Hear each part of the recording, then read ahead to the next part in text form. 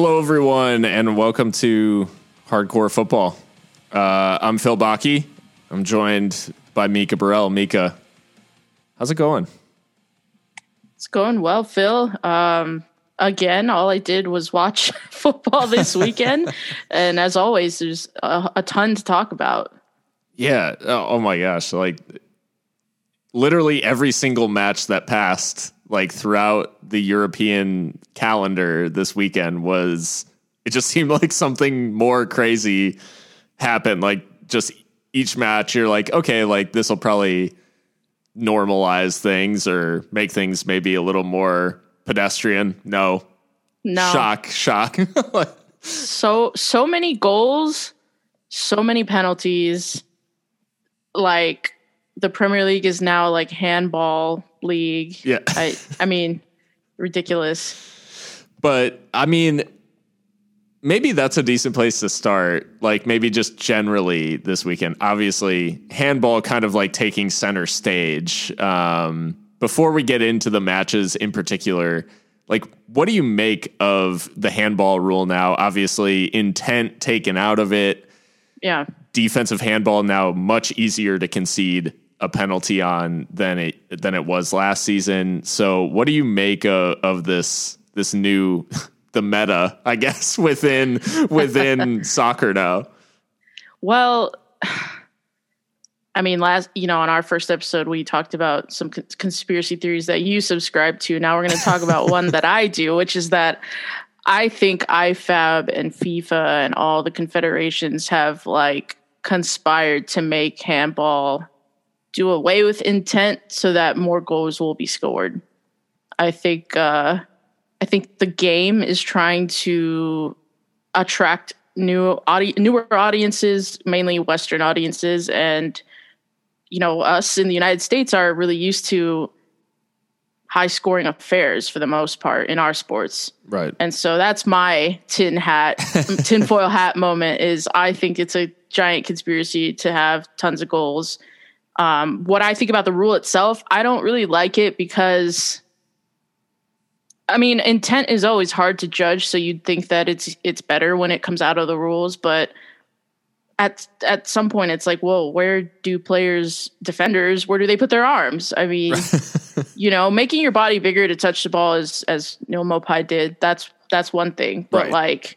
The handball in the Champions League final 2 years ago, that's harsh. I mean, obviously it's good for Liverpool, you know what I mean? But those situations are, I mean, I don't know. Actually, that one's probably not a good. I guess what I'm trying to say is, where is the incentive for attackers not to just chip the ball into defenders' arms, like, at all times? You know what I mean? Right.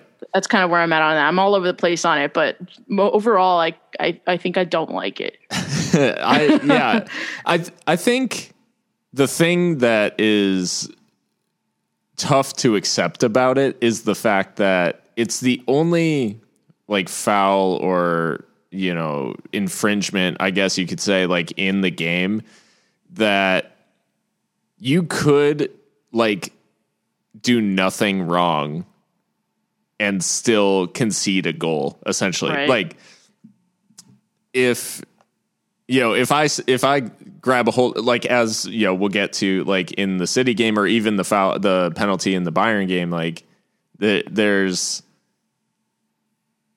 it's avoidable. Like, the challenge doesn't have to come in. You don't have to grab people's shirts. You don't have to, like, if you make contact with someone in the box, like, that's on you. If I'm 2 yards away, like, I'm thinking, gosh, that was Everton Palace? Yeah.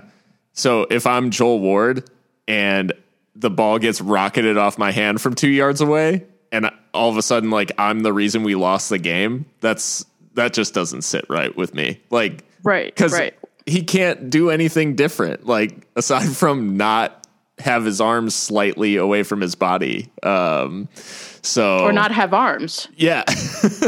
Ideally, he wouldn't. Yeah, and I mean, by all means, we're not an ableist pod, Right. Like, I'm sure there are great footballers with no arms, but True. It's not common. Right. So Yeah, I mean, do you think that's what it's going to take? Is like just players just cynically throttling the ball at the arms of defenders? I mean, I don't know. It's gotten strange because it does seem like there's so much focus on it now, where I feel like last year, and maybe this was just the Premier League or primarily the Premier League, but it seemed like penalties for handball were very easy for referees to be like, nah. Like, yeah. Mm-hmm. Like, I even think obviously there's a lot of differing opinions about this, but I would say safely, I felt pretty comfortable last year. The highest profile example being Liverpool City at Anfield. Trent Alexander-Arnold had 2 handballs in the box that weren't called, basically due to proximity. That would 1000% be penalties now. So, I mean, selfishly, I obviously wouldn't want those to be given, but at the same time, like, neither of those I felt at the time were like earned, I guess, penalties. It was a case of, maybe it takes a deflection, hits a hand, whatever. And so, yeah, I just kind of think that now we almost sit and wait, and it's like, set pieces or whatever, like in the Tottenham game today, like it just kind of randomly bounced off of Eric Dyer's hand, and like by the rule now it is a penalty, but like his back is to the ball, like he has no idea.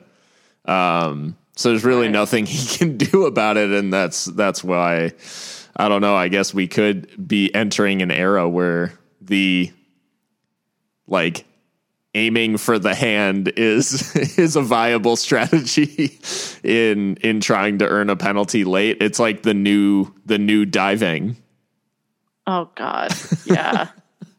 I mean, I think it's going to become a thing, because why not? There's no incentive not to do that. So yeah. Well, I think as we move into kind of just recapping this weekend and talking about all of the big things, we've obviously got tons to talk about aside from handballs. And the Bundesliga is a very, very good place to start, I think, because it presented us with one of the results of the weekend. We've been extremely complimentary of Bayern Munich and kind of saying that, hey, they're probably going to just crush everyone in their path this season. Well, Hoffenheim said, not so fast, my friend. So 4-1 win for Hoffenheim in Hoffenheim. And Mika, I mean, this result would be shocking at most seasons. Bayern losing 4-1 to anyone, but the way that this happened was just kind of generally stunning. Absolutely. This was the fixture of the season for me, a really compelling match. And honestly, this is, I think that Hoffenheim could have had 5 or 6. I mean, I think the main thing to take away from this one is that Bayern's high line finally got exposed. There was finally a team brave enough to try and get behind them. And they did early and often, every time they got on the ball. Cause I'm sure you'll get into it, but they basically didn't have much of the ball, Hoffenheim, and were able to put 4 on the best team in Europe, arguably. Bayern did rotate a little bit, and I guess in hindsight, it's easy to question the wisdom of that, but sure. They have Joshua Zirkzee up top, who's a very promising young player.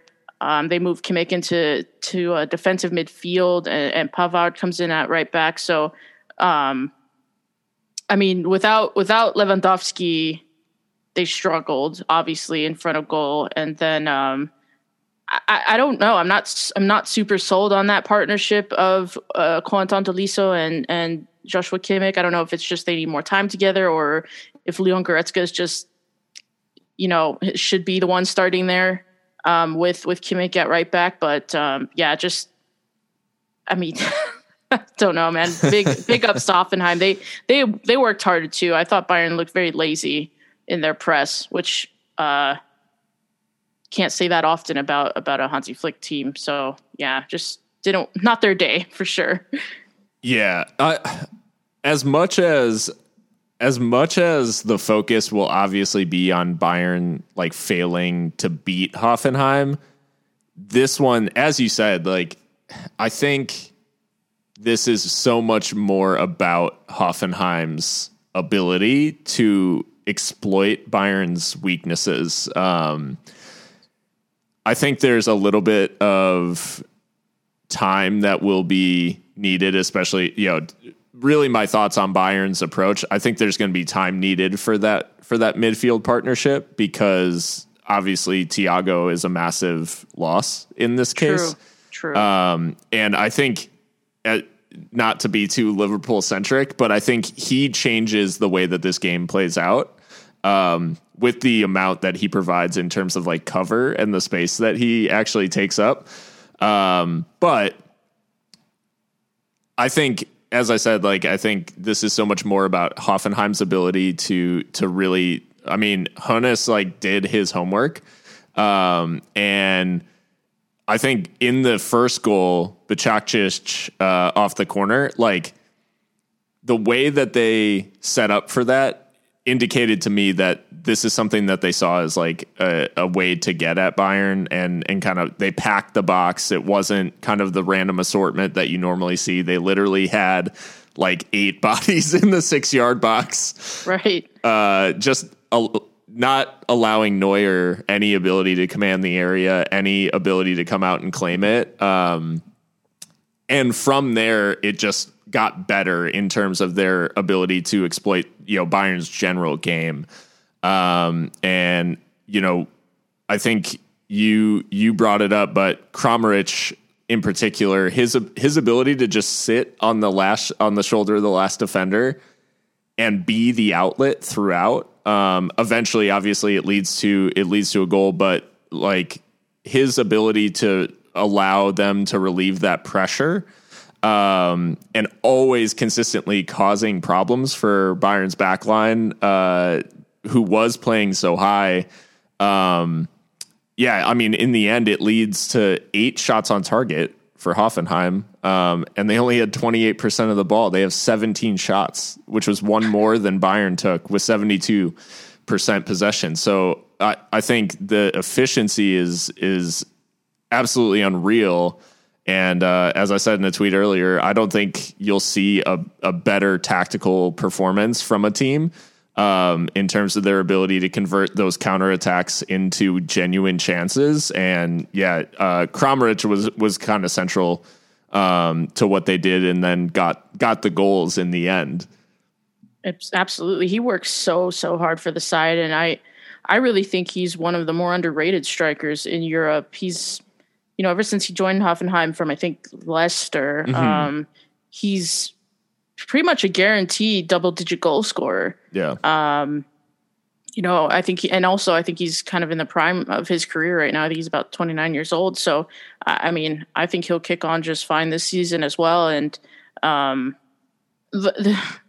going back to kind of the disparity in possession, even though Bayern had so much of the ball, I never got the sense that they were comfortable, which, again, I think you rarely, if ever, see that from a Bayern side. I mean, did you get that feeling? I mean, I felt like they were never able to really sit and dictate, even though the stats show they had most of the ball. I think that David Alaba and Boateng were just getting dragged every which way. And now that I think about it, I question the wisdom of including Alaba, who's kind of in a standoff with the club right now about his contract. So, there's there's a lot going on at Bayern. I think they will dominate, at the end of the day. But there's, the loss of Thiago, the Alaba situation, blooding in youngsters. Leroy Sané had a stinker today. Yeah. There's just a lot of moving parts there that I think also contributed to this. And they don't have fans back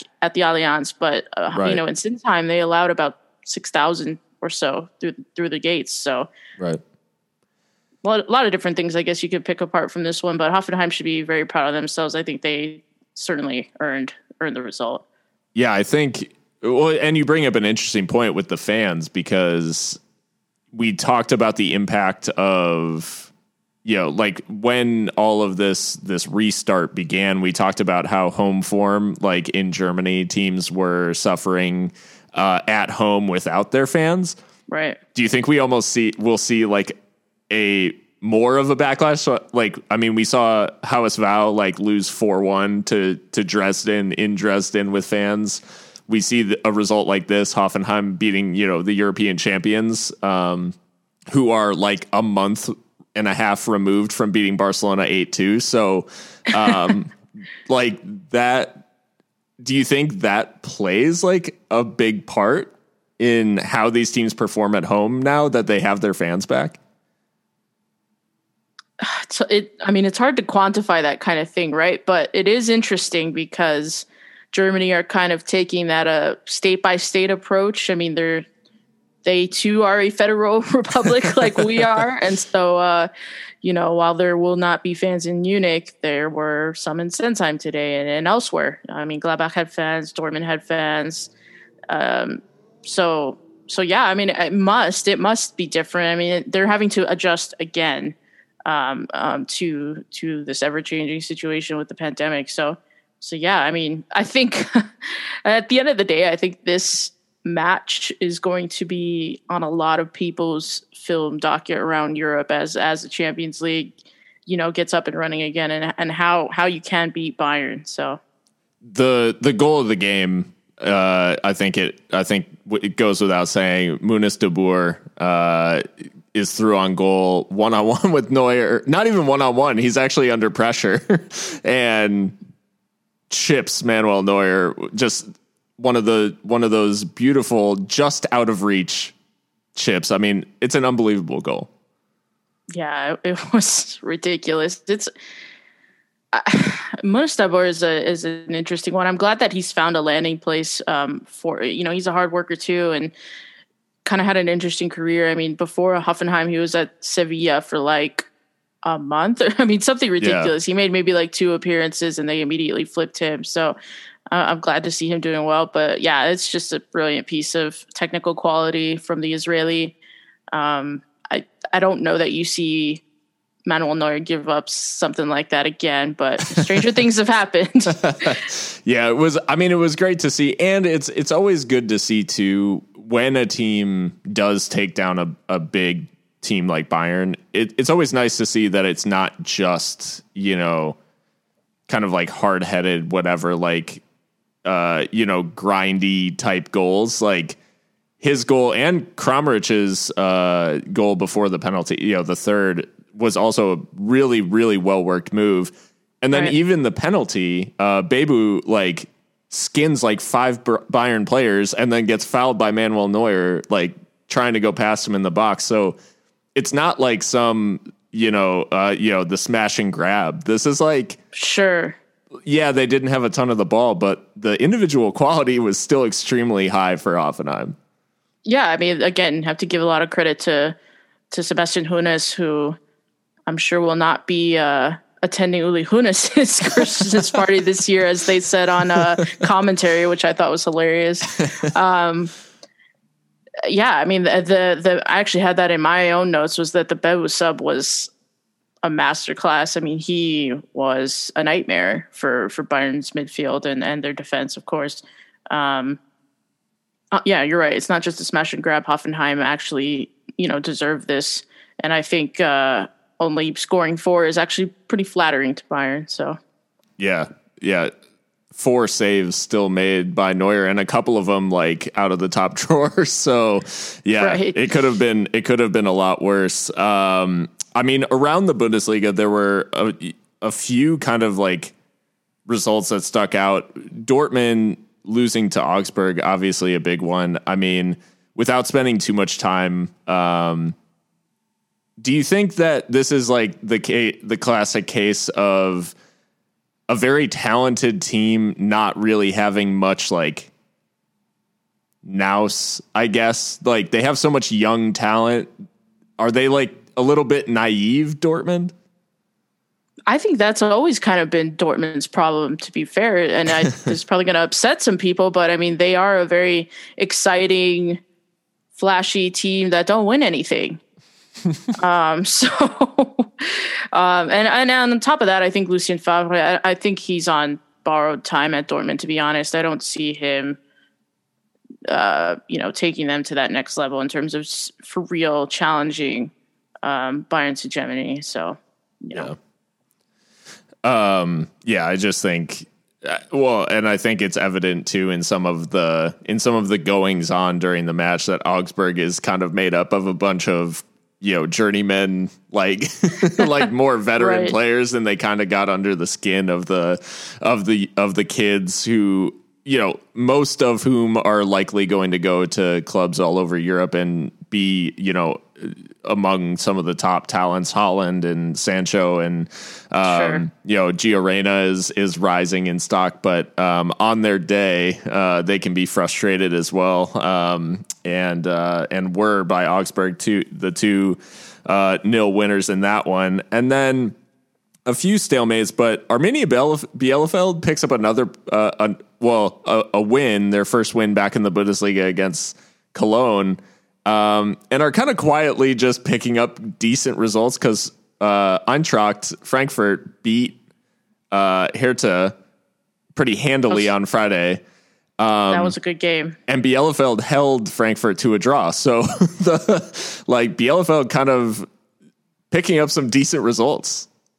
Yes, it's early, but they're like in a European place right now. So all joking aside, I think it's crucial to come up and immediately get results, because it's really hard to arrest that slide if you start badly or poorly, I should say. And I mean, as a Gladbach supporter, I'm always happy to see Köln lay an egg. So another club from that area, Mainz, got a pretty handy beating at the hands of VfB Stuttgart, another newly promoted side, or back in the Bundesliga, I guess you should say, for a club of their stature. But the result with the biggest consequences this weekend was Werder Bremen 3, Schalke 1, and David Wagner, former Hoffenheim manager and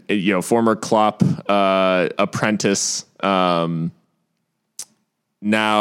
out of a job, having taken over the reins of Schalke just a couple years ago, and the mire for Schalke just seems to be getting deeper and deeper with no real bottom in sight. Like, how bad will it get for Schalke before it gets better?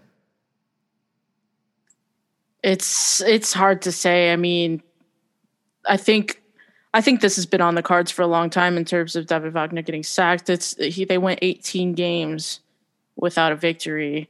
And it couldn't happen to a nicer guy. I think he's one of those managers that every fan can kind of come to like, and he was able to leave Huddersfield on his own terms, but sadly not this time. If you're getting smashed by Werder Bremen, that's bad, because Werder Bremen are also a relegation candidate.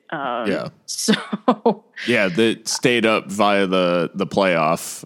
Right. So yeah, it's absolutely, like, I don't know. It's a club that I think we knew, based on some of the conversations around the club in the off season. I think we knew that they were going to be maybe taking a step down in terms of, they're not going to be competing for Champions League places, that sort of thing. Right. But they didn't improve at all.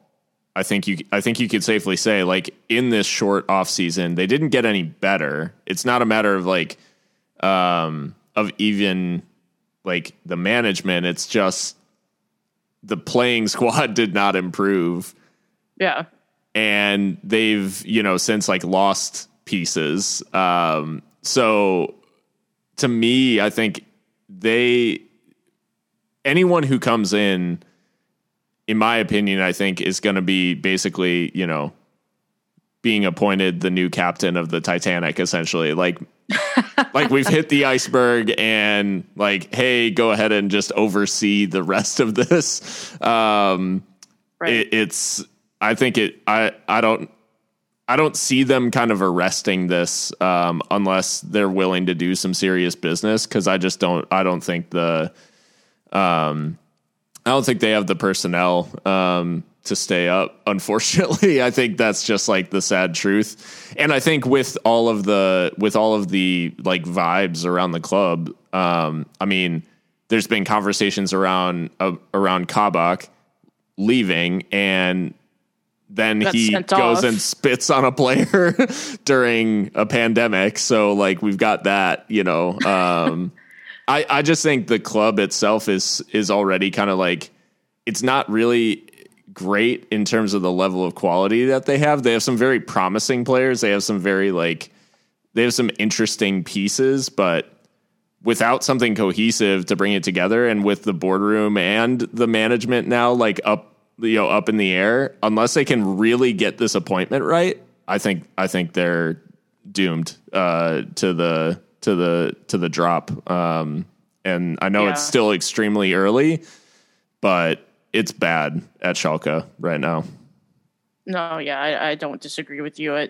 Like you said, a lot of interesting pieces, but they need to win right now. And I think, buying Gonzalo Paciencia is not putting you, in a much better position. I think it says something that Frankfurt were willing to let him go. So yeah, not good. And it gets worse too, because I mean, Harit, who's a young creative player, he's got coronavirus. Right. Suat Serdar has a hamstring problem. So I don't envy those who are making the trek to the Veltins Arena to see this team, because it's pretty grim.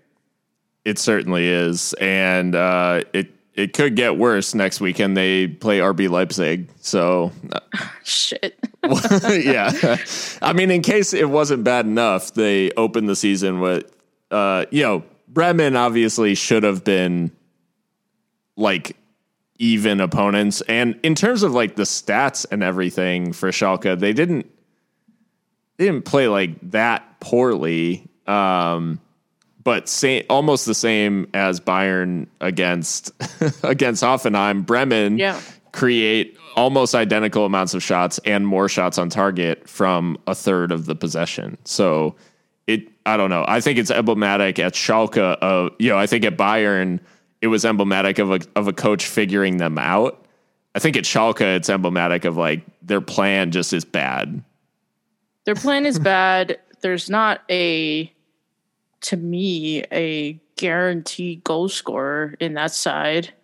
And there's just turmoil. I mean, the players look like miserable. Yeah. So yeah, all those things I think I agree they're a relegation candidate for sure. The same as they were last year. So yeah. Well, as we move on from the Bundesliga, we still have tons to talk about. Premier League, La Liga, Serie A, Liga 1, and even other random stuff in between as it comes. Yeah, tons of stuff to talk about. But we're going to take a quick break, and we'll be right back.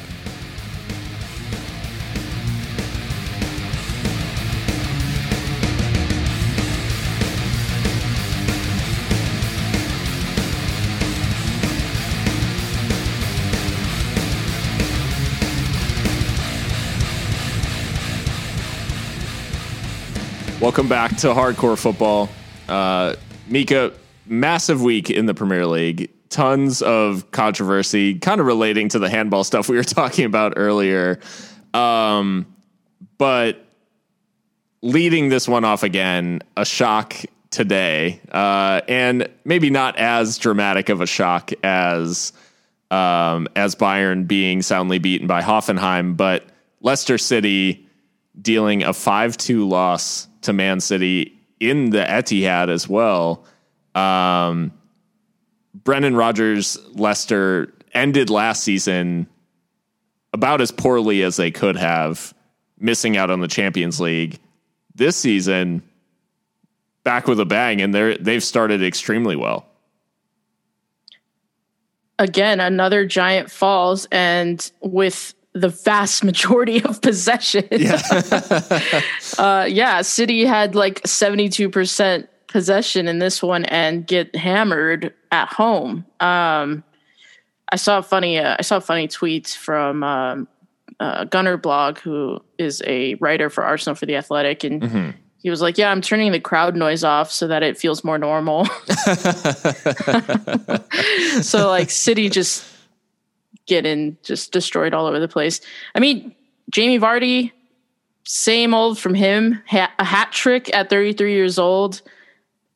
I mean, what can you say about this man that hasn't already been said? I think that Leicester would be in a far different place without him, obviously. I think a lot of people questioned the signing of Timothy Castagne because he was okay at Atalanta, but maybe not the most inspiring signing after losing a player like Ben Chilwell. But I mean, he gets in on the action too. Yuri Tillemans, excellent.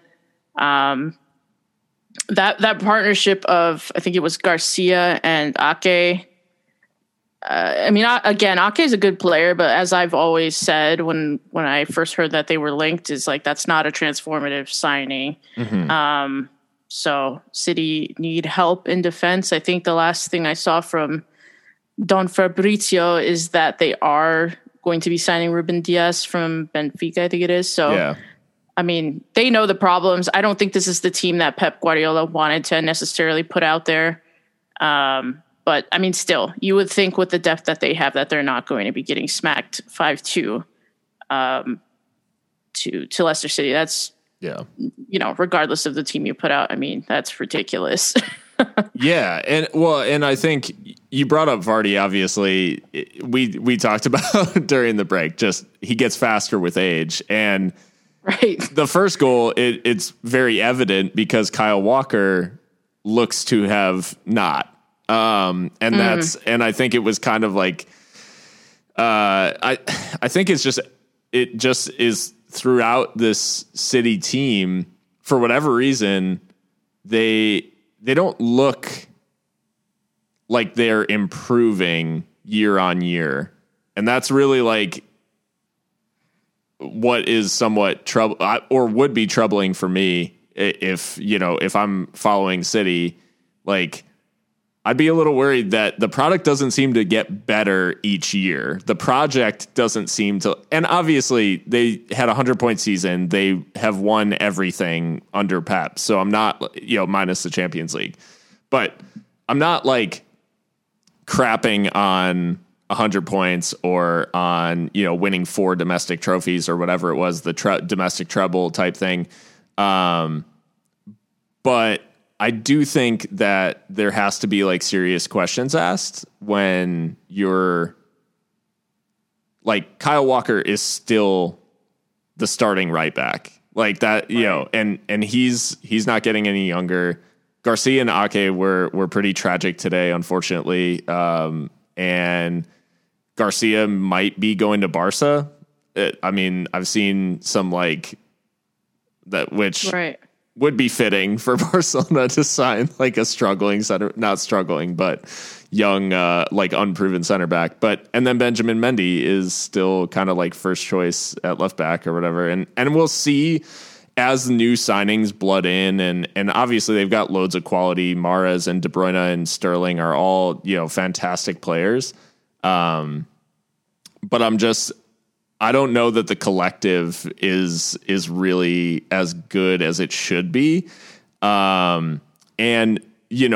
Juxtaposed with this Leicester side that's gone through loads of change, players sold, obviously the big ones being Harry Maguire and Ben Chilwell, but they bring in Soyuncu, they bring in Justin as well, James Justin.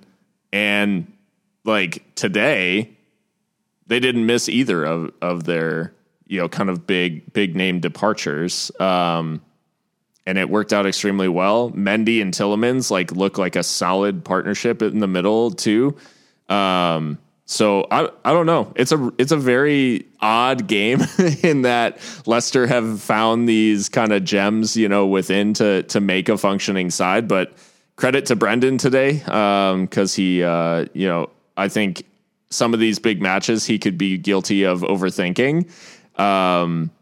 But today he got at City's weaknesses, which it might be a little simple to say of let Jamie Vardy run at the back line, but it worked. And they, kept City from being overly, threatening, and on the other end, just 5 shots on target. So, I mean, ultimately this is the type of result that is going to matter so much come the end of the season.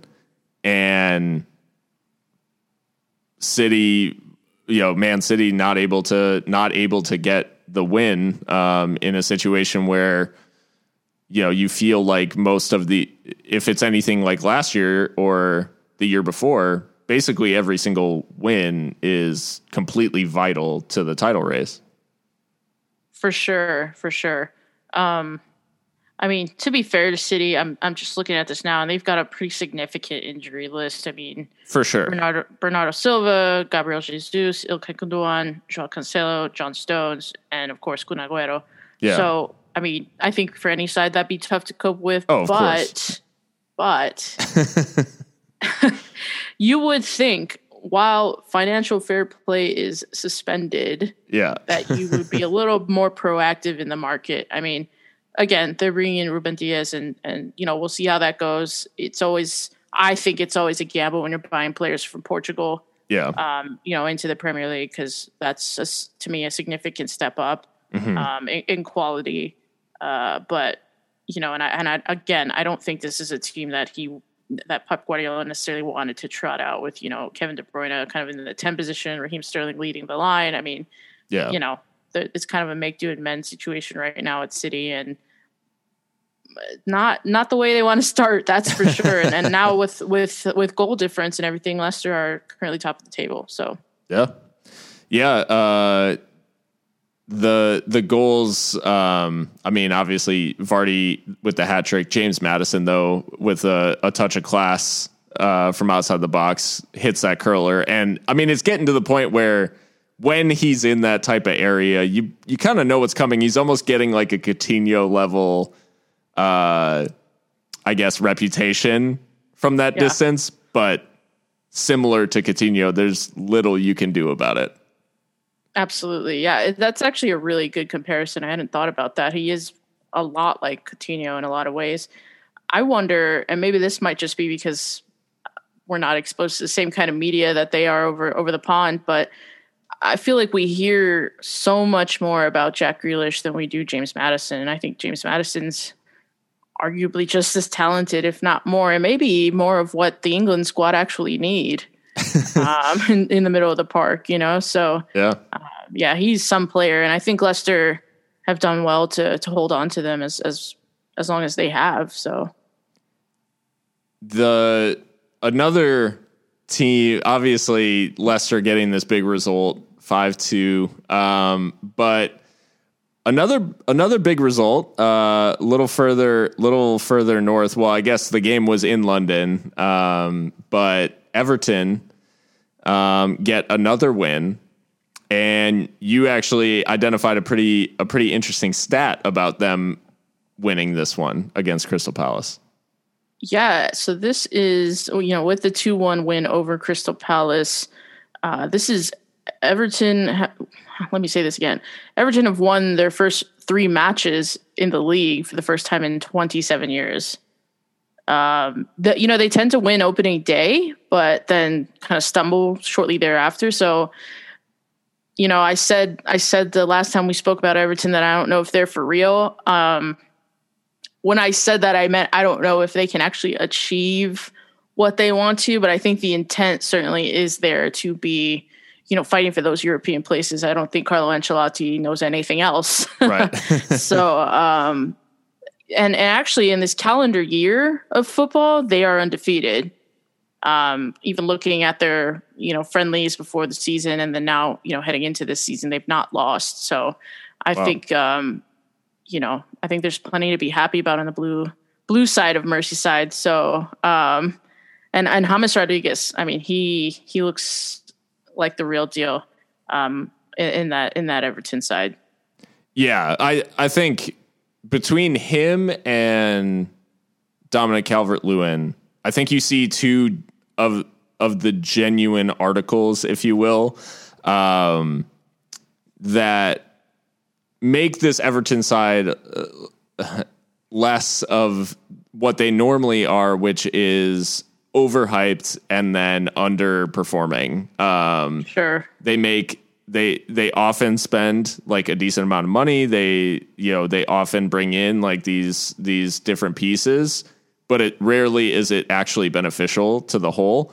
It doesn't really improve them markedly. I think the James signing is obviously huge for them just commercially, like even not speaking about the football side. I don't think they've ever in my time of following the Premier League since 2005, I cannot remember a time that Everton signed someone who's genuinely famous, outside of like European football circles. Like James Rodriguez is a known quantity like outside of that. And obviously, very prominent in terms of his rise, his rapid rise within world football. But he's made a real impact on the field as well. And he's like, I think we saw in the first game, he was almost so good that it was like catching his teammates out.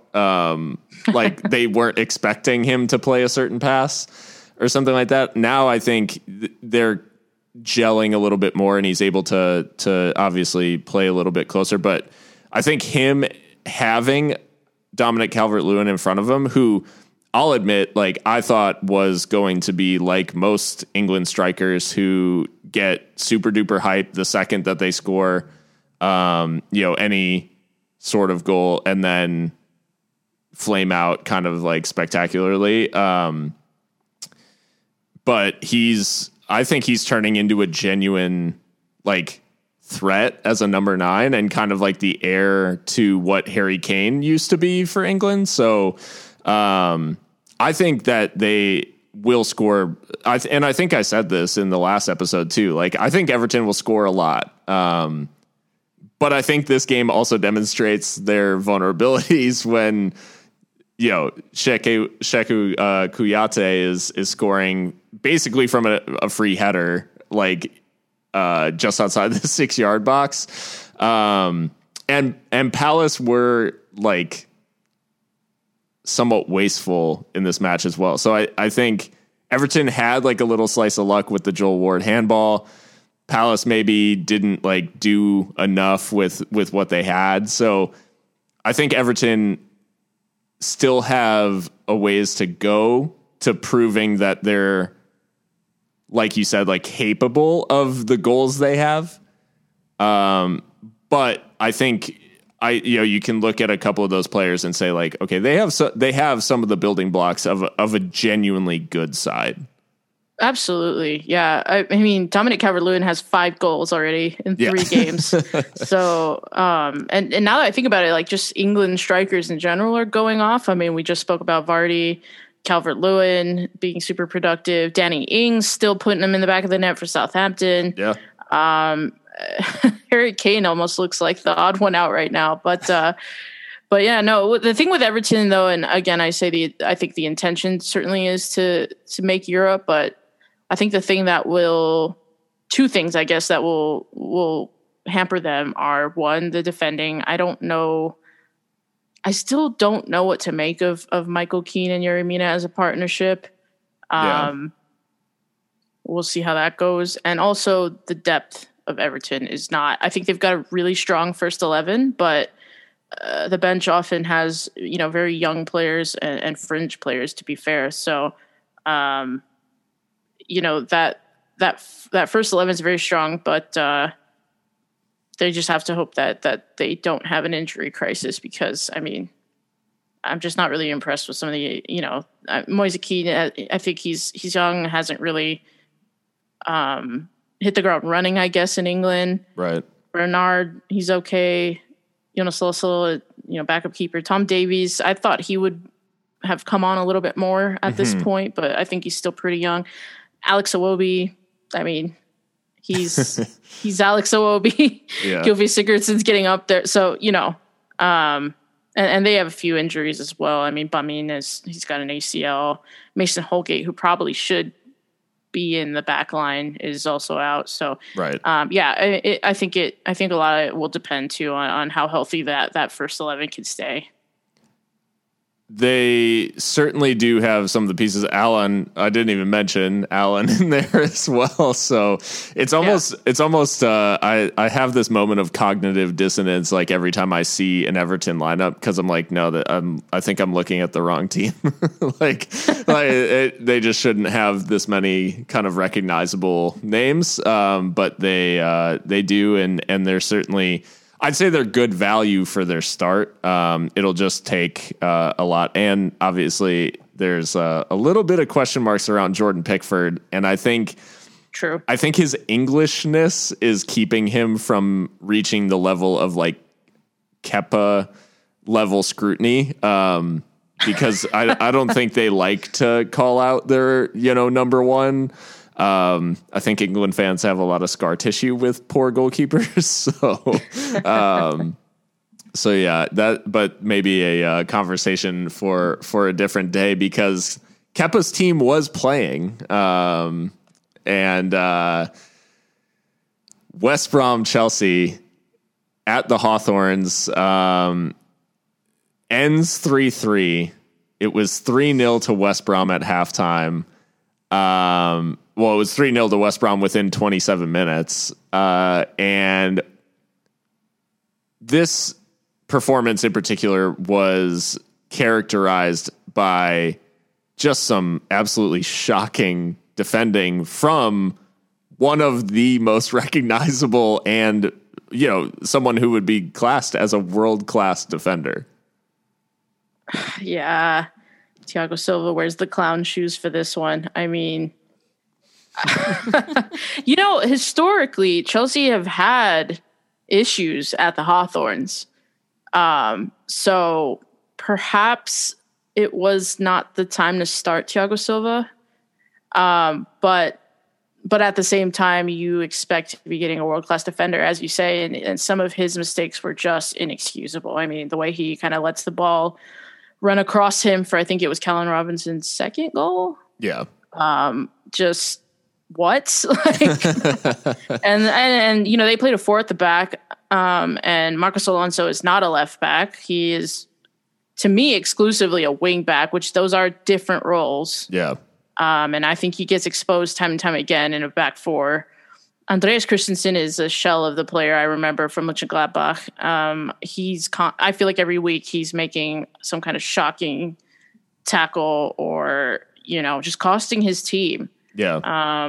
Reece James didn't have a great game, I don't think. But I mean, I think he has the best game of the back 4. Yeah. But he's good with creating his chances and passing and all that. But defensively, soft touch. I still think West Brom probably are going down. Yeah. Because this kind of stuff is not sustainable. But you made an interesting point there that they were up 3-0 in less than half an hour, and I think that also led to this 3-3 at the end of the day, because I think it's just so hard to defend such a big lead for that long. Yeah, against a team that are infinitely more talented than you in terms of just the personnel. Speaking of the personnel, I don't think that Frank Lampard had this magical tactical rethink at halftime. I think that the quality definitely bailed Chelsea out at the end of the day to just get a point, not even to win. Right. So yeah. Lampard keeps playing Kai Havertz on the right, and it's doing my head in. Can I just say that? I'm so just frustrated by that. Yeah. I think it's shocking when a manager like Frank Lampard is doing with Havertz, like he's putting him into a role in his system where there's not a player that he already favors, rather than like watching some games of Leverkusen last year and being like, oh, that's what he does. Like it's so, I don't know, it's jarring to me because I feel like there's no way that he hasn't seen like the quality that Havertz offers and what makes him so dangerous, and then employing him in a role where he cannot do any of those things. I don't get it. It really is like stunning. I mean, the assist for Hudson-Odoi's goal, which that's superbly worked. Yeah. That's where Havertz should be. Right. In the center of things, arriving late into the box, being able to survey the entire pitch from the middle of the park. I just hate this whole like having him come off the wing, and I don't know if it's necessitated by squad that he has at his selection or whatever, but I mean, yeah, this is not a good result for a team that spent 200 million pounds or euros or whatever in the transfer market. And I have to throw in another conspiracy here, Phil. I think that I feel like Roman Abramovich has hired Frank Lampard knowing that they'd have that transfer ban and thinking, one, he's a legend of the club, so this will put some goodwill into his account immediately from the fans. Yeah. And two, he's a relatively new manager and a legend of the club, and so the fans will be more forgiving with him being forced to play with younger players. Right. But now that Chelsea are able to invest, I think Lampard probably makes it to next year, and I think next year is really crucial to winning things. But I just don't see it long term. I think that he was kind of a convenient hire for the circumstances in terms of keeping kind of fan ire at bay. But that's my second conspiracy of the day. I think it's totally valid in that his body of work does not equal Chelsea manager like on its own. He managed Derby to 5th in the championship or 6th, I think. And then, to a playoff semifinal or whatever, that's his big accomplishment in his 1 year of management. I don't necessarily see, like, obviously he's a club legend and he like that buys him a lot. But if the idea was like, oh, go and get some experience at Derby, like, I don't think he was done growing as a manager. Like, I think he's still very much learning. And now he's been handed a side that have loads, like there's a bunch of different egos. There's all kinds of different expectations. And he's been handed the keys to the, development or continued development. And indeed like the prime of 2 of Germany's like best players. And I think that is a lot for a fairly new manager to figure out, especially in a team where his defense is like complete trash. So he can't even really focus on it because they're conceding 3 to West Brom, like before he can even get anything firing at the other end. So I don't know. I mean, we'll see if he can like withstand the pressure, the inevitable pressure that will come with being Chelsea boss. But one of the things that stood out to me about this game is the difference that Callum Hudson-Odoi makes. And obviously he was linked with like this high profile departure to Bayern. And then he was like offered a ridiculous wage to stay at Chelsea, opts to stay for the time being. But he hasn't really played that much, but has like a fantastic like involvement in this game. So what do you make of his future at Chelsea if he's going to play second fiddle to the Mason Mount even getting into the team ahead of him? Yeah, it's an interesting one, and that the fact that he hasn't played that much is why I'm so ignorant about his qualities, because I find myself saying, well, why is he special? And it's just because I've not seen him much. But I mean, the goal that he inhabits, the give and go, is excellent. I mean, it's just a superb finish. And I mean, I don't know. I think the injury to Pulisic may allow him more time on either of those flanks, but Mason Mount is Lampard's protege, or so it seems. So, I mean, yeah, I think he could potentially get unhappy with that, because I think he's a player that should be playing more often than he is, for sure. Whether the door is open to Bayern still, I don't know. That seems less likely. Yeah. But then again, I don't know who else can afford him as well. So it's an interesting one. Yeah. But yeah, we haven't seen much of him, and it is like, it's one of those weird things where he popped up last season as a target for Bayern for like 35 million pounds, I think they were like quoted at, or maybe 35 million euros, but and it was kind of this like high profile thing. Bayern were talking about him publicly, and then Chelsea offered him a big contract and he stayed. But now, were there any? Maybe he takes Sancho's place at Dortmund if Sancho goes. Ooh, that's an interesting shot. I mean, Dortmund are obsessed with English talent right now, so and he would slot right in. I mean, that wide position could be his. So yeah. Maybe that's an interesting call. I like that. The most absurd result of the Premier League weekend was Brighton 2, Manchester United 3, with Manchester United's third goal coming on a penalty kick after the final whistle had actually gone. What did you make of this crazy game between Brighton and United? Brighton and Neil Maupay is a clown. I mean, a lot is made about how Manchester United get a lot of penalties, and part of me thinks maybe there is some, underlying favoritism from the referees, but most of me thinks it's because they've got extremely fast forwards who are fouled in the box quite often. But this one is just straight fuckery from Neil Maupay. I don't know why.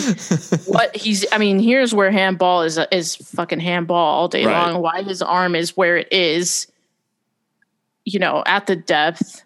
Yeah. Who was he, like, up against? Harry Maguire or someone? Maguire, yeah. Yeah. So he cost his team a point. Yeah. I mean, which is huge for a club like Brighton. And they played really well. I thought they outplayed Manchester United. So to go home with nothing is really disappointing. And Brighton is one of those teams that I think the coach is, I think Graham Potter is doing the absolute most that he can with the assets at his disposal. I think with better players, he could probably manage a top 6 side, honestly. But they're limited in terms of the personnel. Still have a couple good pieces here and there. And when Neil Maupay is scoring goals, it's great. But when he's acting like that, I mean, the first, I felt like it was going to go bad when I saw him do the Mbappe crying, celebration. I mean, this man is so dedicated to just being an asshole. Yeah. Which, whatever, if it's benefiting your team, great. You're just a shithouse, and that's great. Sure. But if I'm a Brighton fan, I'm furious with this one. It's crazy because, like you said, Graham Potter, I think, is getting the most out of this Brighton side. And I think there's an element of United were poor, like, throughout this match. Normally I wouldn't want to take away from Brighton's performance, but I think it's kind of just an inevitable side effect of, like, Brighton bossed the game, like, for much of the proceedings. United looked just off the pace, like, slow, second to every ball. Like, they looked poor. they only have 7 shots in the game. And I think going back to the Chelsea thing, I think United ultimately their quality shone through, I guess, in terms of the individual quality. And the couple of chances, they had a couple of chances flagged for offside or whatever, which is again, like kind of indicative of that, like just lethargy and like a little bit of, like lack of awareness. But Brighton have 18 shots and are the first Premier League team ever, like since 1992, when the Premier League became a thing, the first team ever to hit the woodwork 5 times in one game. Is that true? That is absolutely a fact, which is crazy. So 5 times they hit the woodwork. Any one of which, like, we could literally be talking about a demolition. Like, Brighton have 18 shots and 5 on target, but an additional 5 that hit the woodwork, like 10 potentially like goal producing shots from Brighton is crazy and like unacceptable if you're United, because they only have 3 shots on target the entire match. And they score all of them. So like, that's great, I guess. Or no, they didn't score. One was an own goal. So I guess they scored 2 of their shots on target, but they only had 2 shots on target from open play the entire match. Like, one was a penalty. So that's in the 100th minute. So that's like that's the level of this. And it's just not good enough from United. And I think not to be like overly dramatic after 2 games, but United have played 2 at best mid-table sides to start. Like, Palace are not going to like threaten the top 6. Brighton certainly isn't. These are at best mid-table sides, at worst relegation candidates that they've played, who they have looked very poor against. And yes, they get the win, but they did not deserve it. And like, that to me would be more troubling to me as a United fan, because I'm not like, if I was a United fan, I'm thinking like, we haven't done anything in 2 matches against pretty average sides. So I don't know. I think they've got a lot of work to do. And I think ultimately rival fans may end up liking that United get a win here, because it papers over some of the cracks as far as United's board are concerned, and keeps them from doing anything too drastic, like splashing $120 million on Jadon Sancho. And even if Jadon Sancho joined this team today, I don't think he solves a lot of these issues.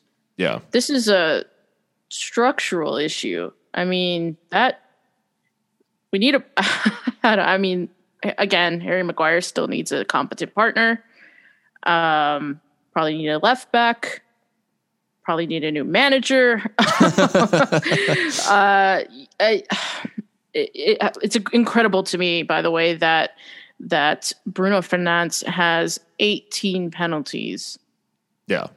For Manchester United, and he joined in January? Yeah. It's just, I don't know. How sustainable is this, you know? Right.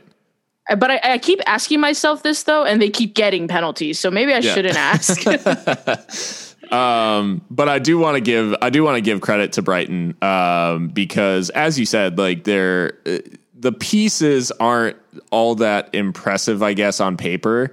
But the way they played and some of the passages of play on Saturday were so slick. They looked extremely well drilled, and I think it's huge credit to Graham Potter, because the way that they play, despite the fact that they had a short off season and they have a couple of new pieces in, I'd say it's mostly the same team. They kind of plugged Adam Lallana in there,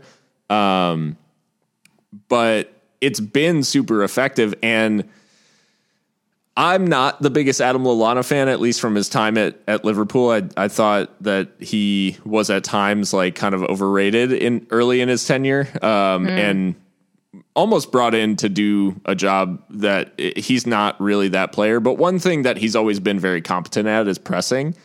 And I think Brighton showed in this game, like they used Lallana as he wasn't he wasn't the point of the press, but he was keying the press. Like you could literally hear him shouting on TV, like when to press and like when to go. And their pressing was very effective. And like against a team like United that do struggle a little bit to play out. And I mean, Lindelof, not the best passer. Matic was put under pressure a number of times. So yeah, I think credit to them. And then between Lamptey and Alzate, I think Brighton have two like legitimately good players. I think they will hurt teams this year because Graham Potter has them playing extremely well. And I think they'll stay up. But in this one, I just feel for them because they deserved the win based on how the match transpired. And in the end, they come away with nothing. Yeah. That's football, as they say. But yeah, I mean, they dominated every attacking statistic and lose to United in Fergie time. So very unfortunate. Well, last word on the Premier League. Obviously, we're recording Sunday night, so tomorrow it's our teams facing off, Liverpool versus Arsenal, in an early match of obviously the reigning champions, but Arsenal, a team that look a different prospect this year under Mikel Arteta. So, as an Arsenal fan, how are you feeling going into this matchup? I mean, it's Anfield. I think we don't really get much joy there, to be honest. I mean, I don't see us, coming away with anything, to be fair. Anfield without fans may be a different thing, but still, I think Liverpool's quality is just simply too much. I have heard that Thiago and Alisson will miss out, so maybe that sways things a little bit. We're pretty healthy as far as the starters are concerned, but I think Arteta's side is very much still a work in progress, and I think we've had to throw Gabriel Magalhaes in pretty quickly, and I think this will be his biggest test yet. Yeah. Going up against one of the most formidable front threes in world football. So yeah, I don't see us, doing anything significant, to be honest. The only thing that has me like pretty worried is the trend that we've seen this whole weekend of the team with more possession losing. And I think the way that we've seen Arteta set up against Liverpool, like that's very much how he'll play. And the last two times out, he's gotten quite a bit of joy from that approach. True. So I think Liverpool are still obviously the favorites in terms of coming away with the win, but yeah, I don't think it'll be, I don't think we're looking at the traditional or what has become tradition, like kind of spanking at Anfield that Arsenal has gotten in recent years. I think it'll be a very tightly contested game. And I always hate going up against Aubameyang, especially when he's like feeling himself, which he obviously is. Always. Yeah. So my only hope is that Aubameyang's swag can be canceled out by Roberto Firmino's like seemingly obsessive compulsive need to score a bunch of goals against Arsenal. So yeah, that's the only thing that calms my nerves a bit going into this one. But I do think the one thing I will say about Alisson potentially missing out is that Adrian has played 11 league games for Liverpool and has not lost. The only match that he's actually lost was in the Champions League against Atleti. So Yeah, he's undefeated in league play, but we'll see. We'll see if because that obviously does change things if the big Brazilian's not in net. Truth. But I say probably 3-1 Liverpool. I hate predicting against Arsenal, but can't be out on here being delusional. So I will accept your prediction. And no, I think that's fair. I think Pierre probably grabs one. But the way that Liverpool attacked, especially last time out against Chelsea, I think I could definitely see like how they break teams down that are going to sit back, because Chelsea certainly did. So it'll just be a matter of not needing them to go down to 10 men. Hopefully sure, we're not relying on that. But yeah, it should be a fascinating game, and it's another litmus test early in the season for both teams. And are Liverpool legit as holders? Could they retain? And is Arsenal good value for challenging for those Champions League places, which is certainly their aim this season. So as we move away from the Premier League, we've still got tons to talk about. We'll take a quick break and we'll be back to talk about Southern Europe. And then we'll have our additions to the Sounds of the Season playlist coming up after that. So stay tuned.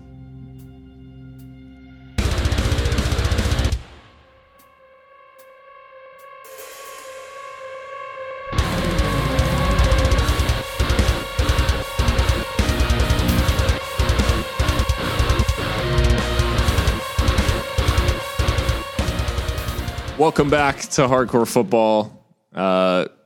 Mika, we'll jump to La Liga now, and it's the first big result of the weekend.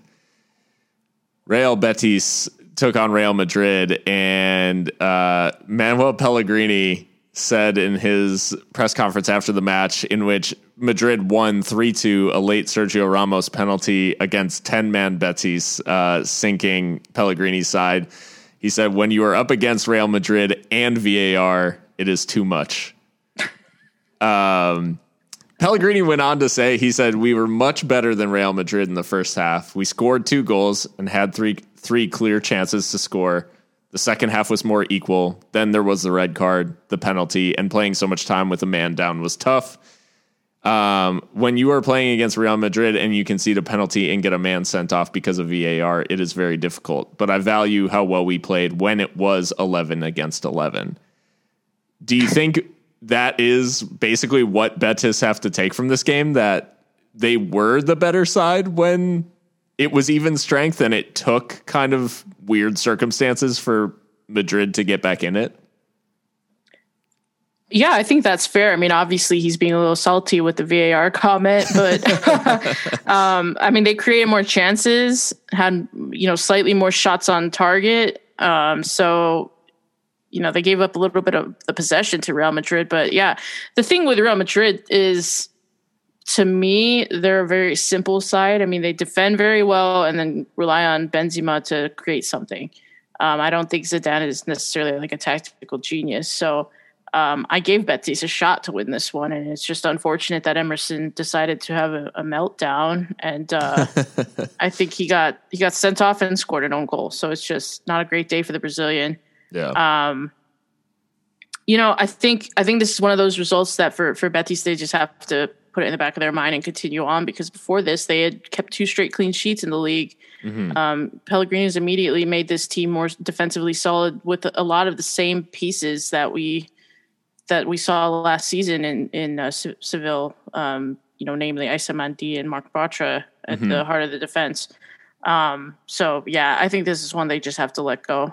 It's frustrating, but that's Real Madrid for you, yeah. I guess. They're like rolling it back with this one too, because this is like, and I mean, I think obviously similar to with United in England, I think there is probably some level of kind of inherent bias in Spanish football towards Madrid.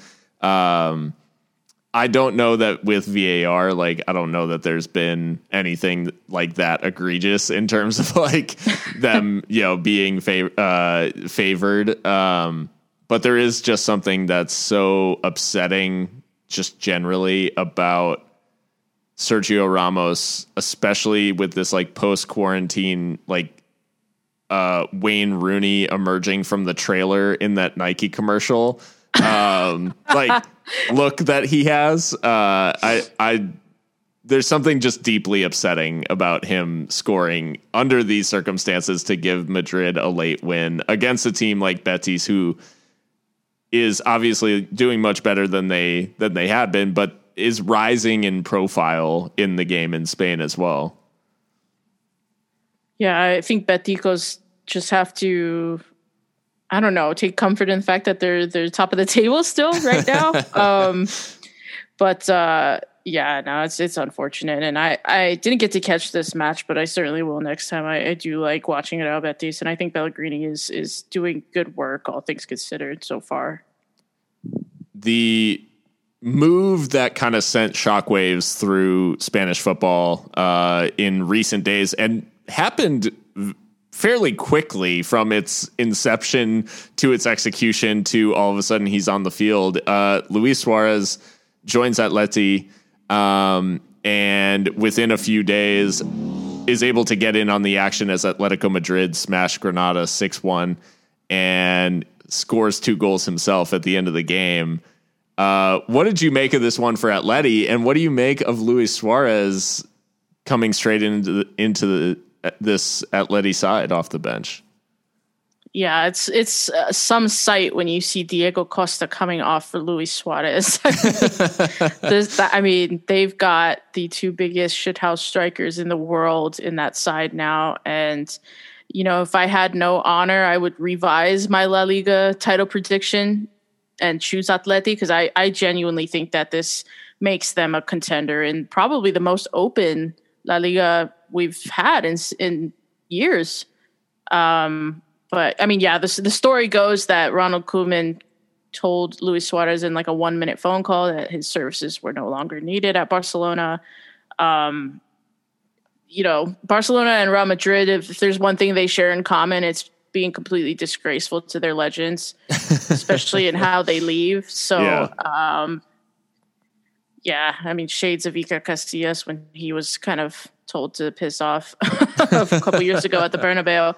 But Luis Suarez still has a lot to offer, as we saw in this drubbing of Granada. I think this is like the first time in years that Atleti have scored like more than 2 goals. to see them explode for 6 is amazing. And I think that's really the only thing that's missing between them and another La Liga title, or at least a shot at one, is more goals, because they're very organized. They can defend. They work their asses off. Cholo Simeone is, a fantastic manager, the highest paid manager in Europe for a reason. Mm-hmm. And now with this weapon in Luis Suarez, I for real, I think this makes them a contender for La Liga's crown. Yeah, I think what struck me about this one was, obviously Luisito comes on and grabs the 2 at the end, assists Marcus Llorente's, the 4th of the game. But Costa, Correa, João Felix, and Marcus Llorente, like being the first 4 goal scorers and all scoring in a game, I think demonstrates the level of danger that this Atleti side provides for other La Liga sides this year. I think it's going to be, like, on its day, it can be obviously extremely potent. And to have that many players involved, and especially players like Correa and Felix and João Felix, who like have had kind of ups and downs with their tenure. João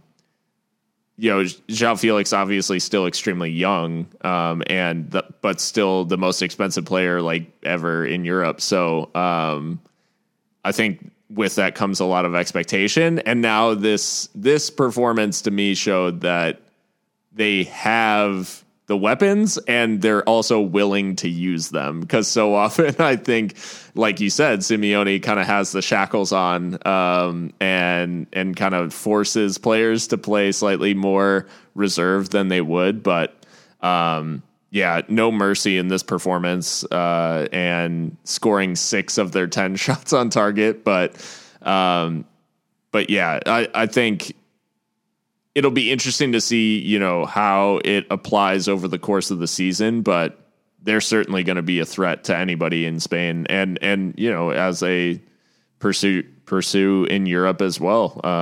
It adds a new dimension for a Simeone side, as you said. Absolutely. And I think that this can only be a good thing for Diego Costa too, who hasn't necessarily kicked on in his return to Atleti. In terms of just goal scoring. I think they expected a little bit more of him, but he gets off the mark in this one. And, having Luis Suarez competing for that spot can only be a good thing for both of them, really. So the favorites, or the third favorites, however you want to stack and rack these top sides in La Liga, Barcelona made some headlines earlier this week with, as you said, Don Romano, but Fabrizio announcing that Serginho Dest, the American right back, Dutch American, I'll say, right back, agreeing to join the Spanish Giants, but that wasn't the headlines today, as Barcelona just absolutely smashed Villarreal 4-0. Unai Emery's Villarreal, and Ansu Fati taking the headlines with 2 goals as well. What did you make of Barca? Because I think we've both kind of talked about this transition period being potentially really bad for them, but a good win today. Yeah, I think that there certainly will be harder challenges. Villarreal historically don't do well at Camp Nou and against Barcelona in general. So I think it was a favorable matchup to open up the La Liga season for Barca. But to be fair to them, they played very well. Coutinho was kind of in that 10 spot that I think is where he will find most success going forward in his career, and he played very well. Ansu Fati, of course, stole the show with 2 really, really good finishes. Maybe a bit harsh on Lionel Messi not to give him the penalty for the hat trick, but I think at this point, people at Barca are doing everything to make him happy, given everything that's gone on this summer. So yeah, it was just a really complete performance by them. It was just really, really fun to watch. Ansu Fati's 17 years old and just doing it on the biggest stage. It's crazy. I mean, how does Ousmane Dembele get into this side? How does Trincão or Pedri get into this side? I mean, I don't know, maybe cup games, I guess, or some of the group stage ones. But I mean, Ansu Fati, you have to manage the minutes still because he is young, and they don't want to burn out a player too soon. Right. But it's hard not to see his name as first on the team sheet, given what he's been doing for Barcelona. It's funny because with all that he's been doing, and between that, scoring for Spain in the Nations League as well, like not the under 19s, not the under 21s, scoring for the Spanish national team at the Nations League, and you almost feel like Griezmann is closer to falling out of the side than Ansu Fati. Like that's like for sure, that's the level that this kid is operating at. Like if Dembele is getting in, it's probably at the expense of Griezmann before it's at the expense of Ansu Fati. It's crazy to even say that, but yeah. The kid's insane, and I think his first goal is impressive in that he generates like so much power from a side foot. Like it came off his instep like he put his laces through it. And so you're like, wow, that's pretty crazy. But the second goal is the type that kind of makes you turn your head, where he beats a couple of players, just like ridiculous touches in the box, and then has the composure to still finish underneath the keeper. With like the underneath Sergio Asenjo, who is a very good keeper, who's just been very unlucky with injuries. So yeah, I mean, Asenjo was the only bright spot for me, him and maybe Estupiñán for Villarreal, but. And you know, the thing to me that makes me think this is not just a purple patch and Ansu Fati's for real is that Lionel Messi trusts him. I mean, you see Messi look for him in transition, and I think that says a lot. I think maybe Messi sees, this is my heir here at Barca. It's amazing to see. Obviously, like a club like Barca has the infrastructure with La Masia, like to do this sort of thing.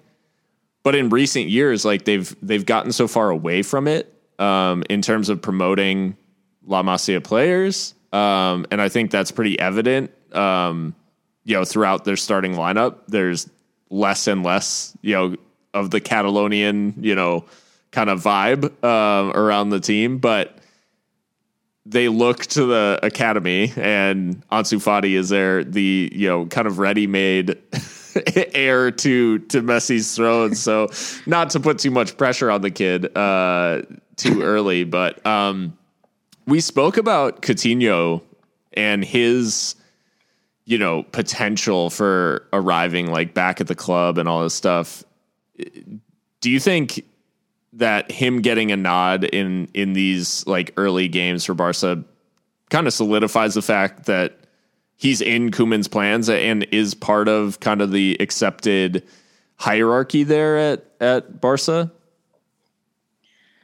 It appears so. I just don't see anybody being able to shell out that kind of money for him on a permanent basis, at least.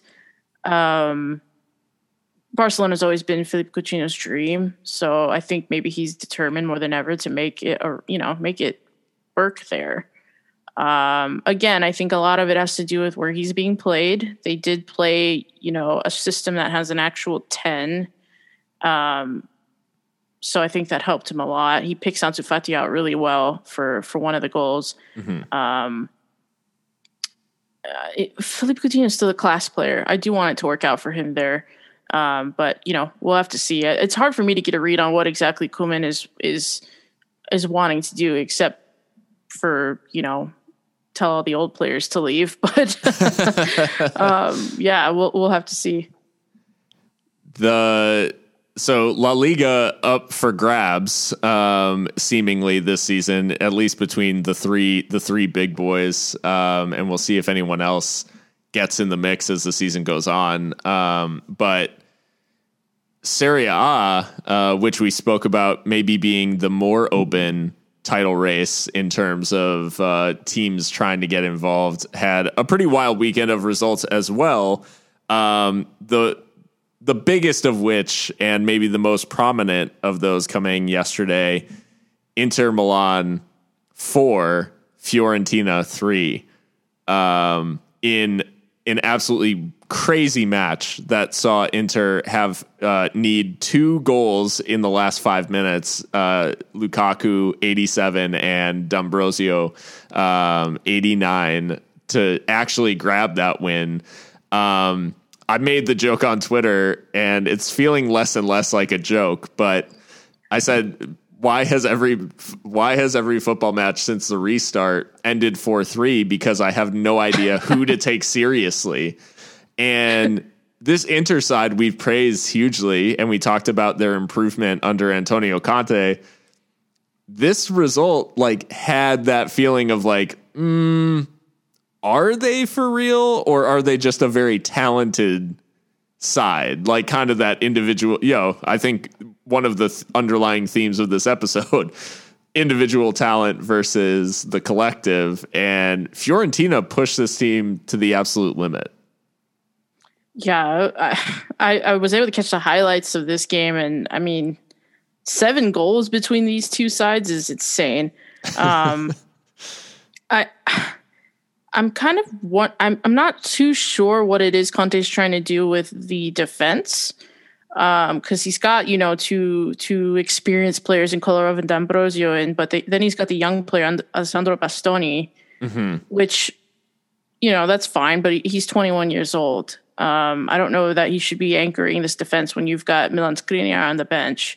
Right. So, as good as Samir Handanovic is, there was always going to be goals, I think, with that kind of lineup. And I think De Vrij is either injured or suspended or something. So I don't know that this is necessarily the best 11 that Inter could have put out. But at the end of the day, I think the quality tells. I think it was huge for them to keep Lautaro Martinez because there was so much talk about him joining Barcelona. But I think that's like a new signing, as Arsene Wenger used to say, in that having Lautaro come back into form and focus on his football and not think about a move away is crucial, because he and Lukaku are a very potent partnership on their day, and they both get goals in this one. Shout out Franck Ribéry though. Yeah. Because Mans still has it at, the ripe age of 37. That pass for Chiesa, for the goal too, for it to end in a goal, it was just probably the best piece of quality I saw this weekend. If you haven't seen this pass, go look it up, because it breaks 3 lines and kills the entire Inter squad. Yeah. It was fantastic. Chiesa finishes with a chip as well over Handanovic, if I remember correctly. So yeah, it's a beautiful goal, and yeah, Ribéry is he's an anomaly, because I think at his age, there's only a handful of attackers that you've seen remain even passably useful beyond and I don't mean that in a harsh way. It's just athletically, you become you lose a step of pace, and you're not able to get in behind as frequently or beat people on the dribble or anything like that. And so I guess maybe it's the Vardy effect, but Ribéry is the OG. He keeps finding ways to be effective, even though maybe his old bag of tricks of having bags of pace and having a skill or two, maybe he can't use those quite like he used to. So in this one, he receives it out wide, and just his vision and his ability to spot that pass and then actually play it. And it's just it's put on a plate for Chiesa to run onto, and it just catches the entire Inter team out. If there were such a thing as a pass that's good enough to end a game, this should have been it. He should have been able to just say, if this goes in, that's game. Next goal wins. Cause he absolutely just threaded that through Inter, and it was great to watch. I think it's funny because obviously, Italian football is so often known as this cagey tactical affair. Maybe a thing of the past, the Calcio, with 4-3. That's not the type of scoreline you'd expect from Serie A, but certainly an entertaining one for the neutral. Yeah, absolutely.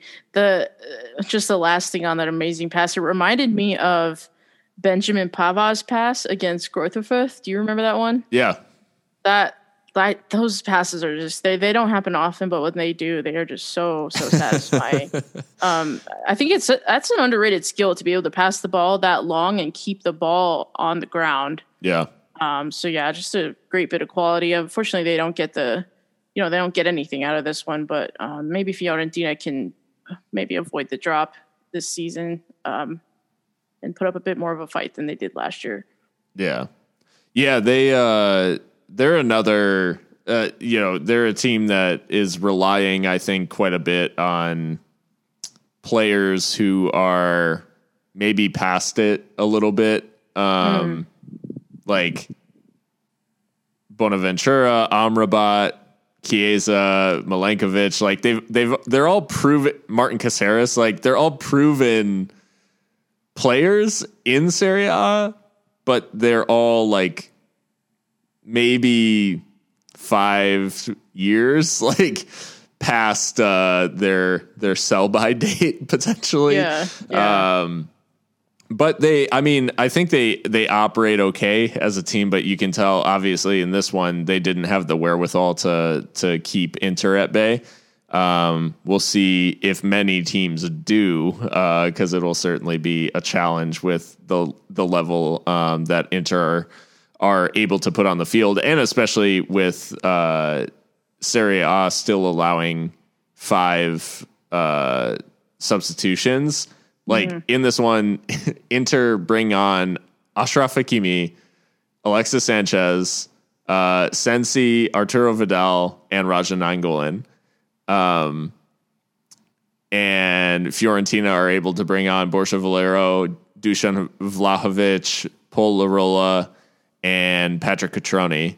Like, there's levels to that. Absolute levels, for sure. So credit to Fiorentina for hanging in there. But Inter's target this season, obviously the Scudetto and the Italian league title. Juve, the team that they must overcome. 9 straight times they've won, and Juventus looked on the ropes today against Roma, but able to salvage a point. What did you make of Juve's journey to the capital? Yeah, like I said, I think it was a much different prospect from their first time out at Sampdoria. It seems like Andrea Pirlo is giving chances to players that we thought might have been on the fringes of that Juve squad, namely Aaron Ramsey. I think if you're a Roma supporter, you're kind of disappointed in this one, but Ronaldo scores a penalty, and then of course a header in the 70th minute, and so again, is this what Juve is going to do? Is rely on Ronaldo's quality, because that's not necessarily gone to plan, at least in Europe. So. And the title race gets more and more of a race as the years go by. So, they get a point here. I guess you could say they deserved it in some ways. They outpossessed them. They outpossessed Roma, although Roma had more chances. So, it's a bit disappointing for Roma. I was hoping that they would be able to come out with something, but it wasn't to be. Yeah, the crazy thing about this one is I think the way in which this played out was very surprising, in that Roma get the penalty for the handball, as do Juve shortly after or whatever. So it's kind of back on level terms. And once it was level again, I was kind of thinking, okay, like Roma had their chance to kind of take that unexpected lead and now build on it. Now that that's gone, like they're back to level, then I'm assuming Juve are probably just going to kind of start to assert themselves and just not really let Roma back into it. But it's actually a set piece, like from a set piece, Roma on a lightning counter, Mkhitaryan of all people running down the wing and playing the ball infield to Jordan Veretout, who had scored the penalty as well, and a good finish from the midfielder. So at that point, if you're Roma, you score right before halftime. Obviously, the cliche, great time to score. But from there, 2-1, even at even strength, you've got to be thinking like, okay, how do we get the third? And it just never came. Yeah, I think, too, one thing that we have to discuss is that Edin Dzeko looked a little bit off the pace today. Yeah. There was heavy speculation that he was moving to Juventus. But, Juventus ended up going for Alvaro Morata for, I don't know why. I mean, big clubs keep spending big money on this player. So, yeah, he was missing a lot of chances. I wonder if that was playing on his mind or if he's just not fit. But I think if Edin Dzeko was a bit more decisive with his chance taking, it's a different result, especially as Juve go a man down with Adrien Rabiot getting that second yellow, and he was putting in some shocking challenges all game long. So, so yeah, it's a let off, I think, for Juve to get something out of this one. Yeah, I think my my text to you was Rabiot is trying to get sent off. Like he literally looked like he was like, I'm done. Like I don't want to track back. Whatever. I'm just gonna start taking people. Like I don't think anyone could have been shocked that he did see red. But I don't know. I think we talked about it last week with Juve, and there's a couple of players who I think obviously are. They're in favor. We talked about Weston McKennie last week. He starts again in this one. Aaron Ramsey starts again under Pirlo as well. Kulusevski gets another start, although he was playing in a different position due to Morata being up top. But Pirlo seems to be kind of getting an idea of who his guys are, I guess. But the performance of the team, I don't know. I'm still not convinced. Like, I know a lot of people really liked the Sampdoria, like their performance in Sampdoria, and like they did play some like good stuff. Mm-hmm. But in this one, they always seemed kind of vulnerable. Like, well, they didn't. Yeah, I mean, they have most of the possession, but I actually don't think they managed the ball that well. Like in midfield, right? There was a lot of giveaways, a lot of chances for Roma to break. I think a better team puts those chances away, or again, an informed Edin Dzeko. But yeah, you wonder how long it will take Pirlo to really figure it out and put out a consistently dominant team, because that's really what Juve should be. And another thing too is I don't understand why Paulo Dybala doesn't have a space in this lineup. That was an issue under Sarri, and it continues to be one apparently under Pirlo. I mean, it's still early, so we'll see. But I personally love Paulo Dybala from his time at Palermo, and I just think he's a wonderful player. And surely there's got to be space for him in this Juve side, but not today. He still remains on the bench. So, like you said, maybe Pirlo's just figuring it out. But yeah, you expect Juve to be a bit more dominant with the assets at their disposal. So, we'll see. They've got another test coming up in Napoli, I believe, who smashed Genoa today 6-0. Yeah. And played some really good stuff doing it too. For sure. I watched the first half, and it was pretty much all Napoli in that one. So yeah, they've, it doesn't get any easier. So we'll see. I hope Napoli can do something, because I'm personally just tired of Juve dominating Serie A. I would love if Serie A got back to what it was in the 90s, and being that league that everyone wants to watch. But at least as far as the United States is concerned, they definitely need to work on the production quality, because like I had to turn the Napoli game off because it was just like too quiet. Like there was no like on pitch noise. It was really just hard to watch. So anyway, that's besides the point. Well, the Gennaro, and we didn't even leave space in the lineup to talk about the fact that Gennaro Gattuso is the Napoli manager and has them playing crazy attacking football and winning 6-0. So, and apparently getting a song out of Chucky Lozano, who had 2 goals today, which would be a welcome change, I think, for many Mexico fans, but Napoli fans as well. They're certainly an interesting prospect off the back of that win. Although Genoa, not the strongest opposition, but 6-0, that's a pretty hefty scoreline. Yeah, Genoa, along with Sampdoria, I think they'll both be trying to survive this season. Yeah, Genoa in the city struggling on both counts. So heading up to France, as we just close things out, there's a few storylines that have emerged, obviously, throughout this early opening of the Ligue 1 season. PSG get a win today against Reims, so the panic bells have subsided slightly for the perennial champions. But the story of the season so far, at least as far as I can see, as a fairly new, like, in-depth observer of the league, is Stade Rennais.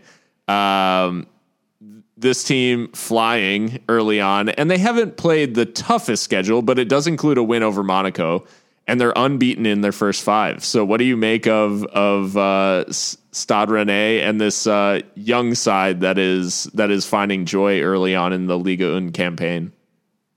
Yeah, they're fantastic. I watched the full 90 of the first game against Lille, which, they got a draw thanks to a certain 17-year-old named Eduardo Camavinga.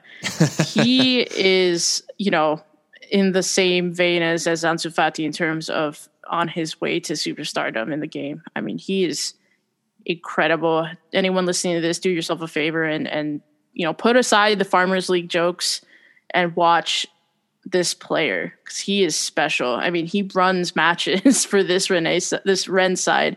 Yeah. So I'm not really too surprised that they've come out the blocks playing this way, because he's just an incredible player, and I feel like he's very well advised too, because there have been the Real Madrids of Europe sniffing around for him, and he's made it pretty clear that he wants to stay put in France for now and get some experience in some first team football before moving on too early. But yeah, this is very much I single him out for praise, but I think it also is very much a team effort and a team that is well coached under Julien Stéphan. So, because there's not really obvious star power in this side. I mean, they do have Rafinha, the Brazilian winger, who's very good, but I think they're just a good team, a well coached team, and I'm delighted for them for starting how they did. It's if somebody can challenge PSG this season, that would be great for the league. It's kind of crazy, because I think we always think of the big French sides of recent history.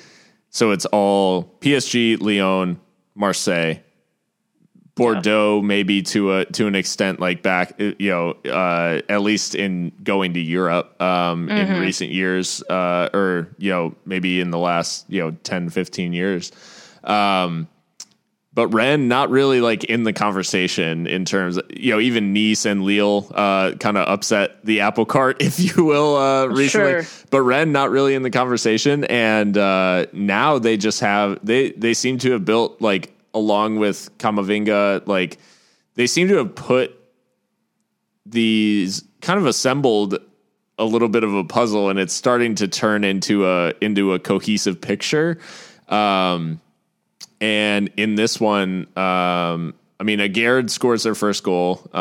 Moroccan center back. He's only 24.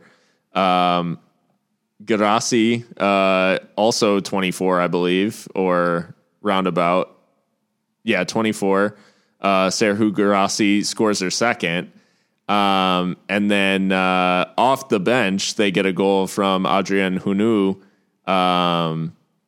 who has never really made any waves or whatever, but scores a ridiculous goal with another chip. Maybe that was another theme of this weekend. A lot of chipped goals, but it's a solid win over Saint Etienne, and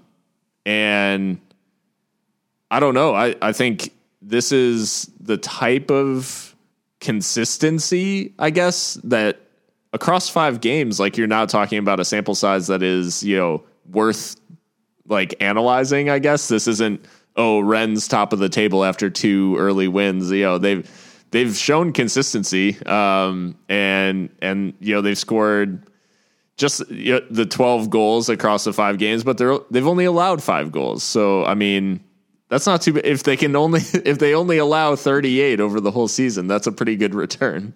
Yeah, I mean, I don't think we'll see that happen, but sure. Yeah. They've scored more of their goals on the road too, which in this one I think was in Saint Etienne. So 3-0 on the road is fantastic. And poor Saint Etienne, because they're getting pulled apart by some of the bigger sides in Europe in terms of their personnel. True. Obviously Saliba is gone to Arsenal, and Fofana is pretty openly agitating for a move. So that defense is getting pulled apart. But it'll be interesting. I'm keeping tabs on Stade Rennais for sure. Obviously, Lille are in second place, and hopefully going to give them some trouble in the table, but yeah, it's great.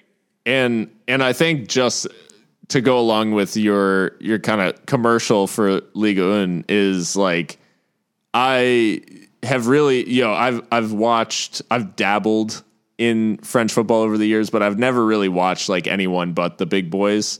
And so watching, like last weekend, I watched Lille play. Was it Nice? Was it Nice? Oh. No, I don't think so.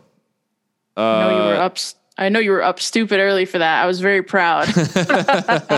I can't remember. But the bottom line is that the quality on display is like very high. There is they do joke about, the Farmers League stuff, but no, it was like I don't know. It's very fun to watch, and it is very high quality. So I'd recommend it as a newcomer myself. Like it's certainly worth watching because the play on offers very, very high quality. And I think one of the things I love about it is obviously there's, a complicated history of France and their colonization, as with most of the European powers. But one of the, we'll say, byproducts that is not the worst thing in the world is the multiculturalism of French football and the fact that you have kind of this like crossroads of North African and like some sub-Saharan African, and then, like even in some cases like Dimitri Payet, like, from Réunion, an island in the Indian Ocean. Yeah, exactly. So that is another cool aspect of the league, that it produces this kind of like, I don't know. I don't want to be like overly flowery in the language or whatever, but like kind of this like carnival, I guess, of like different styles and different approaches. So it's really cool, and I'd highly recommend it. Absolutely. So Mika, as we close things out, we've got songs to add to our Sounds of the Season podcast. Playlist, I should say. Sounds of the Season playlist. Mika, you set it up. So how can people find this playlist? Yeah, so I've set this up on Spotify, and I will post the link on our Twitter so that it's easy for you to just click through and it'll open on your app. But yeah, if you just search Sounds of the Season, Season 1, we should come up. It's under Hardcore Football. But yeah, no, I'll provide that link. And like Phil explained last time out, we're going to be adding 2 songs each every week so that by the end of the season, it's a behemoth of a playlist of just everything, every genre that spans rock, I guess you could say. Yeah. So yeah, just songs we like or songs that we think kind of encapsulate the state of play, as it were. So yeah. Yeah, it's a fun little project, and I think for anyone who's into or interested in any sort of like rock music, and there'll be some nostalgia, I guess, in some of these cases for sure. The mid 2000s scene. But yeah, we'll add songs as we go. So Mika, I mean, what have you got for us this week? Yeah, so I have gone with my first pick is Control by Alexis on Fire. I love Alexis on Fire, very good band. Dallas Green is obviously a fantastic vocalist, one of the best in the genre, I would argue.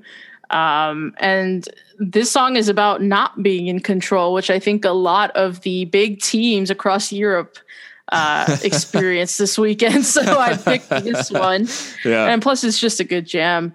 And then my second pick for this week is Heroes Get Remembered, Legends Never Die by 4 Years Strong. Just a shout out to Luis Suarez for showing the world that he still has it. And that Barcelona, I think Barcelona must have forgotten that Atletico Madrid are a league rival in letting him go there. So just putting some respect on Luisito's name with that one. I love that pick. And I also, it spurs a memory because I saw 4 Years Strong at Warped Tour 2008. And nice. when the ending of the song hit, it just big old mosh pit, but like a fun one, like a fun mosh pit, just not a camera, not a cell phone in sight, just people living in the moment. So yeah, it was amazing. Good times. So my picks this week, the first is, so I want to like, similar to your Gorilla Biscuits pick, I went with something that would, I think, resonate more with like maybe not traditional hardcore, but like hardcore fans. And it's super heavy. So that's I'm trying to earn some street cred in that vein. But it's a band called Dealer, and it's their song Crooked. And my thought is I won't spoil it because it's worth just hearing. But it's a very short song, and over the breakdown at the end of the song, there's a call out, as there often are in these hardcore songs before a big breakdown. The vocalist says something, and it's my love letter to Man City. So that call out lyric is my shout for City getting beat by Leicester today. And then second, I softened it up a little bit, and I went with a song called Waiting by Picturesque, a band called Picturesque, and it's a like the one line in the chorus is waiting for some clarity, and that's how I feel right now, because I feel like I'm still waiting to see who the real deal throughout Europe, who the real deals are, and who are still the pretenders, like who's legit. So we'll see if they can provide us some clarity soon. But Mika, I mean, I appreciate you putting that together, and we. Hopefully you guys enjoy the playlist. It should be fun to just see how it comes together. And, one of these days later in the season, we'll be able to just pop it on shuffle and hear just a random assortment of jams. Absolutely. And I listen to it every time we've added stuff to it, because you're introducing me to new music. So it's awesome. I like how we both like went heavy and then like a little bit softer. Yeah, exactly. Just to balance it out. But exactly. Yeah, no, I'll try to either post that tonight or send you the link, Phil, and we'll get that up for the followers if they want a little taste of the kind of stuff we listen to. So awesome. Yeah, I'm really I'm looking forward to that just growing and being a nice little addendum to the podcast. So once you're done listening to us, you can flip your Spotify over to the playlist and keep jamming. So if you guys have enjoyed, you can find us on Spotify. That's one of the platforms. We're also on Apple Podcasts and Google Podcasts. So make sure you subscribe. If you can, leave a review on the platform of your choice, please do.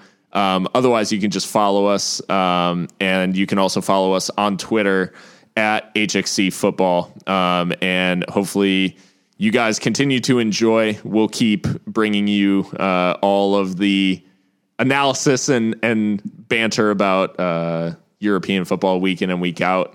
We're having a lot of fun putting this together.